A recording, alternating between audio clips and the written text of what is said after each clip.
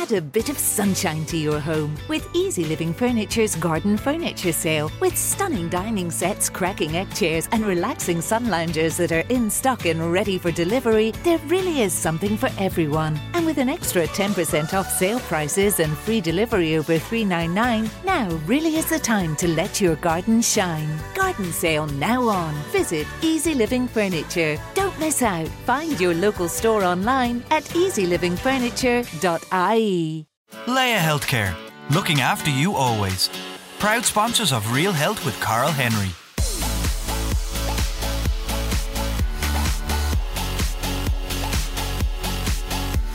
Hello and welcome to Real Health with me, Carl Henry, in association with Leia Healthcare. Folks, on this week's show, I'll be talking all about cocaine addiction with consultant psychiatrist Professor Colin O'Gara. Colin is head of addiction services at St John of God's Hospital in Dublin, where they provide specialist services in substance misuse. The latest figures released by the Health Research Board shows the number of people seeking treatment for problem cocaine use has increased dramatically, with the number of crack cocaine cases increasing by 400% in recent years.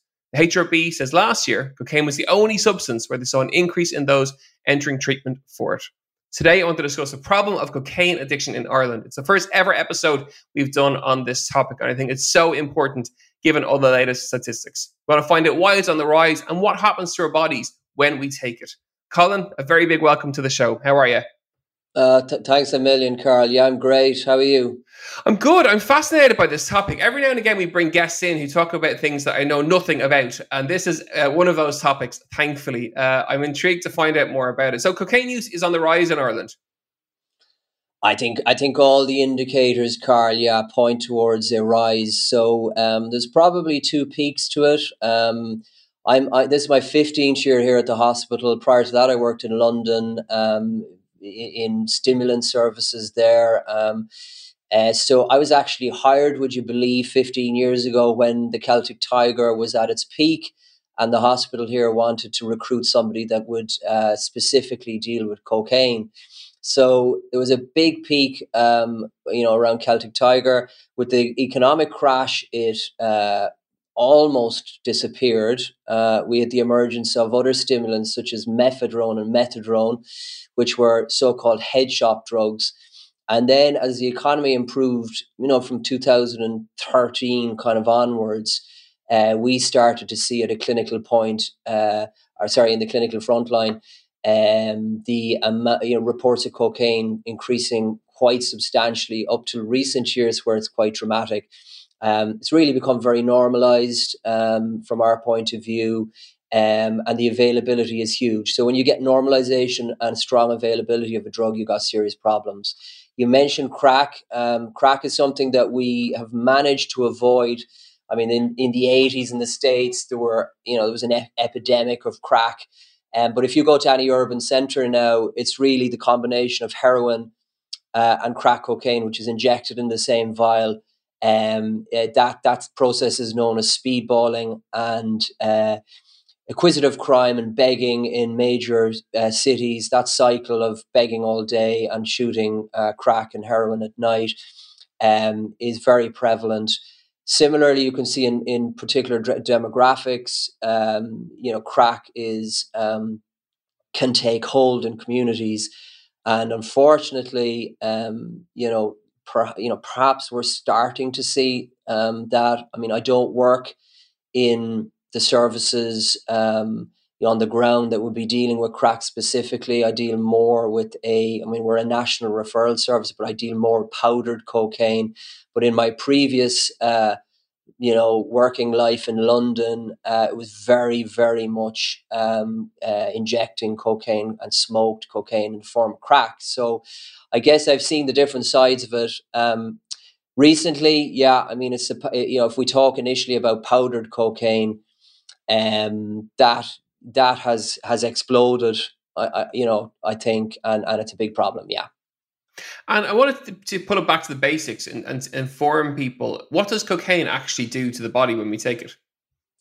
So cocaine is a stimulant that affects all systems, of the body. I know this will be very relevant to you because you study the body in regards to fitness and well-being, and so like we kind of say it with alcohol as well. I mean, if you take any system really, the heart, the lungs, the peripheries, the brain, everything. I mean, all of the above are affected by cocaine. It's a very potent stimulant that initially leads to a massive release of dopamine. You have dopamine receptors, dopamine-rich receptors in reward areas of the brain that soak up that released dopamine that's been released from nerve endings, and you get euphoria. I guess the problem with stimulants, as opposed to say opioids like heroin, is that they tend to create a very edgy experience. This is why, as I alluded to, in most urban centres, people will use cocaine and heroin together, because an opioid would be quite sedating, very relaxing, and is very dangerous in overdose as a result, because you just have this correlation of the more receptor occupancy you get with an opioid, the more respiratory depression you get, the more likely you are to have breathing difficulties and in extreme cases die. So people will take the edginess of cocaine with the sedating feeling of opioid to balance it off. But getting back to cocaine, it does create anxiety, can create a lot of paranoia. Typically in a crack house, you would see, which is basically a house that's often taken over by people using crack, which I've seen as part of a community visit. We went out to do a mental health visit, which I will never forget. You will see people spending long periods of time, and users will tell us this as well. I'm looking at the keyhole in my own door now, but just paranoia, looking through a keyhole for hours on end. So it can be quite intoxicating drug with a lot of paranoia, or that state would mimic, say, a mental health illness like schizophrenia, where people have delusions, but it's a temporary thing, and it usually goes after the person finishes using the drug. However, there are lasting physical and mental health problems. So there can be. I mean, at the end of the day, a lot of people will use cocaine. They won't run into difficulties. What's the percentage on that? Maybe 80%. But there's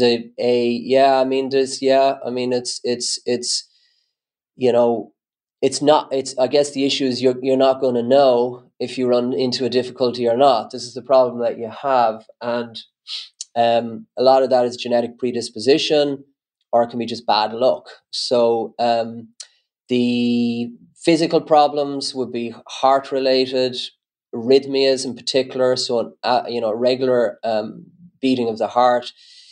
One example is what is known as holiday heart in relation to alcohol. So if you go on holidays to you finish your exams, in the case of Leaving Cert, or if people are working in offices or wherever, and they go off for the 2-week holiday and drink copious amounts of alcohol, it's not unusual for individuals to end up in A&E in wherever it is they are, with terrible palpitations, sense of fluttering in the chest.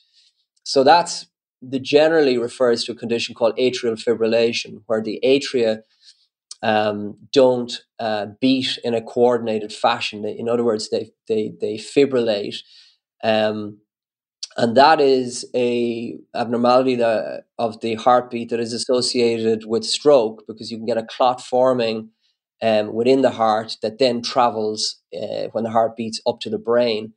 So it is a worrisome arrhythmia, and there are other arrhythmias, unfortunately, that include the ventricles, the lower part of the heart, and that's called ventricular fibrillation, which can be lethal. So you can get cardiac arrest from that. So I think the measured, I'm not, it's very important, I think, for the listeners. I'm not, saying, I'm giving a nuanced message here that, everybody who takes cocaine doesn't get these effects, but you certainly can. And as you increase the dose of cocaine, so if you develop tolerance, in other words, you need more of cocaine to have the same desired effect, which is a cornerstone feature of addiction, then we typically see in clinics start with half, a line or two. Somebody will give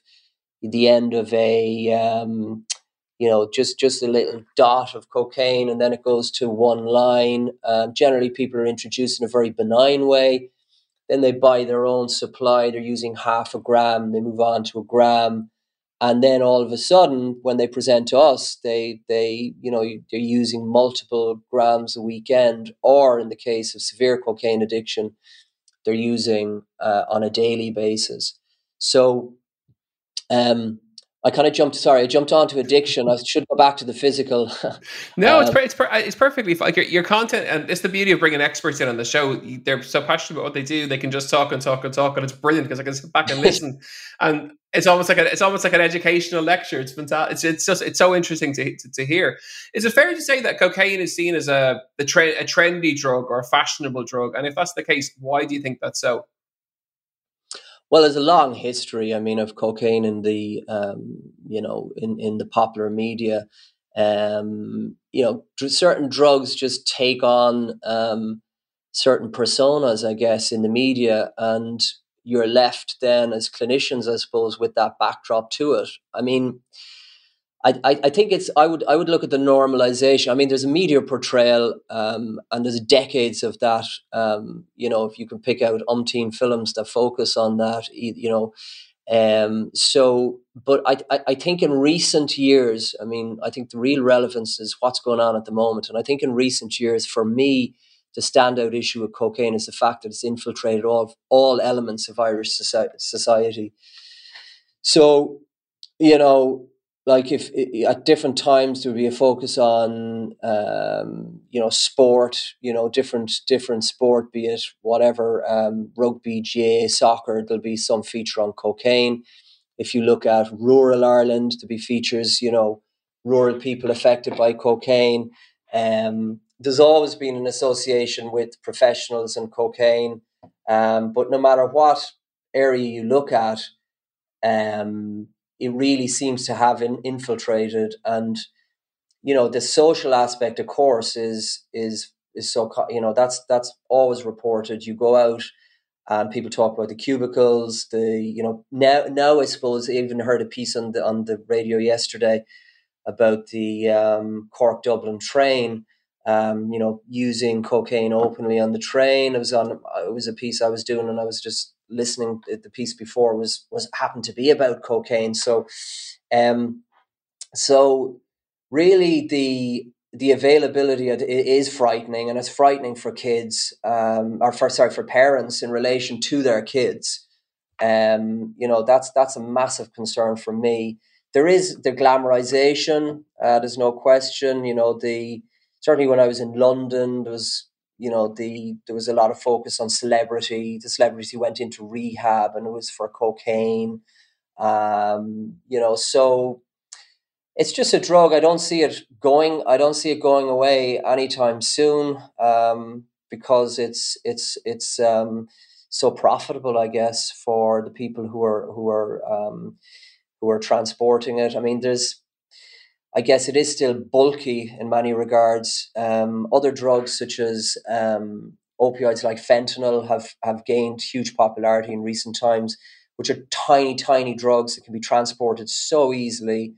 But I don't think I don't see it going down anytime soon. So we have to look at education and, support services and treatment services for people, to help people, Folks, you're listening to Real Health with me, Carl Henry, in association with Laya Healthcare. We're chatting all things cocaine.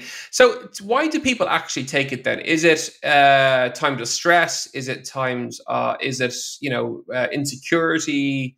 What are the reasons for people to take it? It's hugely multifactorial. If you look at adolescent routes into drug use, environmental would be thought to be the most important factor. So if you look at peer group, that's probably, from my point of view anyway, the most important one. So if you're in contact with a peer group who are using, it's quite possible as well that drugs or alcohol are in the home. So, so there can be a modeling piece to that as well, but usually it's the peer group. And on top of that, then the other factors that come into play are heritability factors. So they're genetic factors. So it would be curiosity, what we call sensation seeking, which is in psychological construct, like you want. Generally, it's you'd be into extreme sports or wanting to jump out of a plane or that type of thing. I mean, that's at the extreme end, but everybody's on a spectrum there with regards to the level of sensation seeking, curiosity. But I mean, the reality is that if we look up, ecstasy is often used as the marker. But I mean, look at the amount of raves going on every weekend in the UK. There's probably well over 1 million people every weekend using so-called recreational drugs. So, some and many of your listeners won't be pathologizing the use of drugs. They will see that as a normal phenomenon, and they will use the argument that it's similar to taking alcohol.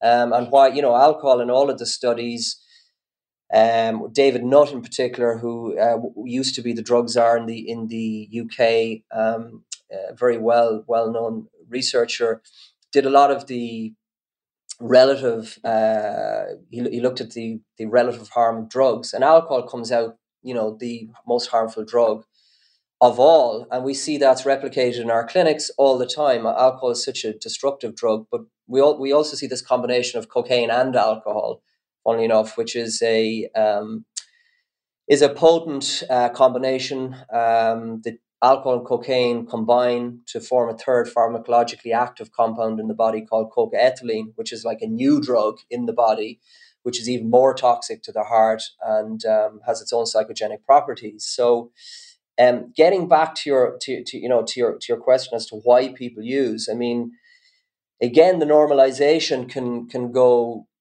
to the point where people see nothing wrong whatsoever with using drugs. I mean, if you look at legalization of cannabis in certain states in the US, that would be brought in to the argument as well. But with harder drugs,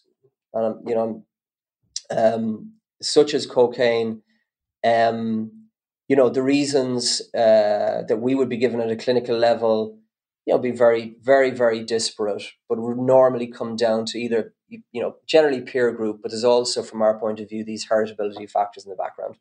And if you're a parent or a friend of someone who you think might be using it, what are the symptoms or the signs that you might look out for that would indicate that a person is using cocaine? Or are there any? Yeah, no, absolutely. They're generally, I mean, we have had, we do have cases where, and it's pretty hard to fathom sometimes when people hear it, but I mean, people can use cocaine secretively, through the day. We've some of our very severe users of cocaine will develop such a tolerance that it would be very hard to distinguish when they're actually using and when they're not. But very often family members will say they can tell instantly as well if somebody's using. So it's really, a disparate picture. The general, if you're talking a young person who hasn't used drugs before, it's generally very apparent if somebody is not right. So it's a change in peer group. Sometimes it's something simple like the clothes. There can be a change in how somebody is dressing, the different friends they're hanging around with. And then the big indicators are personality, loss of appetite, maybe weight loss, irritability, maybe a little bit of aggression. We see, unfortunately, young kids in their late teens who getting this, fall in with the wrong crowd, and can be from very good homes, but you get very aggressive at home. The families are at the wit's end because they really are despairing. The good news is a lot of those kids, they generally get well. If they're coming from a good background, they have that safety net to fall back on. But not always, you can't sugarcoat the situation and say there's always a happy ending with drugs. Sometimes there isn't. And unfortunately with cocaine, it is one of those drugs that, as I said, it does combine with alcohol. And when you really combine alcohol is a horrible drug from the point of view of all the destruction that goes with it, road traffic accidents, attendances at A&E, physical injuries, fights, sexual assault. And when you throw cocaine in on top of that, things can look horrible, really. The type of things you see with cocaine in young people are money problems, particularly young students groups, dealers who will, in the case of young women, who will look for payment through means, perhaps sexual means. So, cocaine, or we talked about, the media glamorization of cocaine, but there is a horrible side to cocaine. I don't know if the in the UK there was Talk to Frank did some good work. I'm talking like a dinosaur now, because it's probably from about 15 years ago. But there are very good educational videos. That's the one that comes to mind. I'm sure they're still available on YouTube. But I think Australia as well did a fantastic one of somebody snorting cocaine in the toilet, and it was pretty horrific. These videos are they just give a balanced view, I think, as to balance off against the glamorization, which is plentiful as well. And one thing we know from the Health Research Board report is the fact that more and more people are seeking help for treatment for cocaine and for crack cocaine as well. Presumably this is a positive thing that they're seeking help. It does obviously alarm us that we know more people are using, but the fact they're seeking help is presumably a good thing. And my second part of that question is, if someone's listening in and they are concerned about their usage of that drug, or someone they know may be using the drug, how does treatment look when they contact someone like yourself, or they go into John of God's or somewhere similar? How does that treatment look, and what do people go through? So first part, absolutely really good that people are looking for treatment. That is fantastic, and that would lend itself to the idea that we're destigmatizing addiction, and we're destigmatizing mental health. I am kind of really heartened by the apparent destigmatization, and I think particularly in young people, the attitude is a shift change really in attitude around mental health and addiction. So that's really, really positive. What's it going to look like if you go towards treatment? Well, the good news is, there are many community addiction teams now that are well resourced and have excellent staff there that can help people with difficulties. I mean, step number one, in my view, is to try and confide really in somebody. Generally, before people, we use the term surrender. I mean, it's kind of, that's a Narcotics Anonymous or an AA term, surrendering. Now they say surrendering to a higher power, but there is a general concept of surrendering in addiction, because prior to that, people are incredibly defended, so, I know I don't have a problem. No, I'm fine. And people would be in that denial for long periods of time. That's how the illness, the disease of addiction works, really. It works on these risk processing and certain centers of the brain, basically, that are associated with processing the danger that people are in at a particular time. And that goes out the window, really, in addiction. So, so it's really important to, when those defenses drop, and somebody is ready to talk to somebody, that they do talk to somebody, and that generally leads to somebody helping you when you're in that situation. It may be forced upon you as well, and that there may be a family intervention. Sometimes if an individual is using cocaine and the people around them are getting fed up, they can, and there's media portrayal of this as well. So, I've seen it in a number of films as well. And it's there's a family intervention can just be people trying to be helpful, or it can be a situation where people are trying to be helpful but being a little bit unhelpful. But generally, it's the people around the individual can be incredibly helpful. So don't forget that that's a huge help. The next step is, you can either look at community addiction team, a family doctor, a one-to-one counsellor, somebody that's involved in the fellowship. Cocaine Anonymous, what a wonderful group at the moment, full of very bright, articulate and intelligent people that take no bull, is what I'm told. I'm not in the meetings, but I'm told that as mutual support meetings go, they're wonderful. So if you want information on that, you go on the website. So it'll be Cocaine Anonymous Ireland, and they'll have the meetings. So a lot of them will be online now through Zoom. Don't feel that you have to do a performance when you get in there. Say I'm whatever, and you have to give your life story. People are completely freaked out at the idea of having to go into these meetings. You don't have to do anything.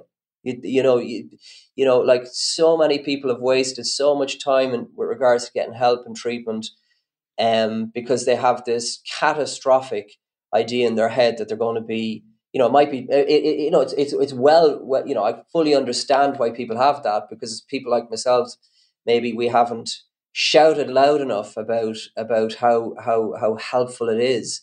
But Cocaine Anonymous is a wonderful support, so do use that. So family doctor, one-to-one counsellor, CA, or a community addiction team, they're your first ports of call when you decide you're going to do something. And when you get into those treatment services, then you may well be signposted to other longer term, say residential treatment. So this is where rehab comes in. So again, a large proportion of the people that we would see and help don't go anywhere near rehab. So I'd be reassuring your listeners again that, there isn't, just because you come and see somebody like myself, or you go to a one-to-one counsellor, or you go to a community addiction team, they're not going to be, you're not on a production line into rehab. Not at all. A lot of people get well from cocaine problems and drug problems in general by outpatient treatment or counselling or engagement with the fellowship. I just mentioned as well, there's, as well as the Cocaine Anonymous, there is a non-AA based treatment group called LifeRing, which is, so it'd be LifeRing Ireland. So LifeRing is like the American for life boy. They don't say life boy, they say LifeRing. And they use that. So they approached us well over 10 years ago, said, do you want an alternative to AA? And we said, absolutely. Not all of our people want to go to AA. Some people find it's religious or find they can't do the higher power thing. For the record, AA is not religious. Okay, in some meetings they do say in Our Father for some reason, but don't be put off by that again, So a lot of the people we work with have gained hugely from the mutual support, and these are people who have at one time in their life really did not like the idea of AA or CA. So okay, so the key thing is there's plenty of support services there to suit whatever kind of pathway would want to go down. Do chat to your friends, do chat to those around you, and then take it up a step from there in terms of GP, counselling, or any of those places that we've recommended. Folks, that's all we have time for on Real Health this week. Many thanks to Professor Colin O'Gara for joining me on the show. If you want more information about drug addiction and what services are available in Ireland, you can visit the HSE website. Or you can contact HSE Drugs and Alcohol Helpline on 1800 459 459. I'll be back next week with more Real Health. As ever, you know where we are, in between @HenryPT on Twitter and on Instagram. A very big shout out to a new member of the Real Health team. Tabitha has joined us as key researcher for all our guests, and we're delighted to have her on board. So Tabitha, a very big welcome to the team. Folks, have a great week. Mind yourselves, and I'll see you next week.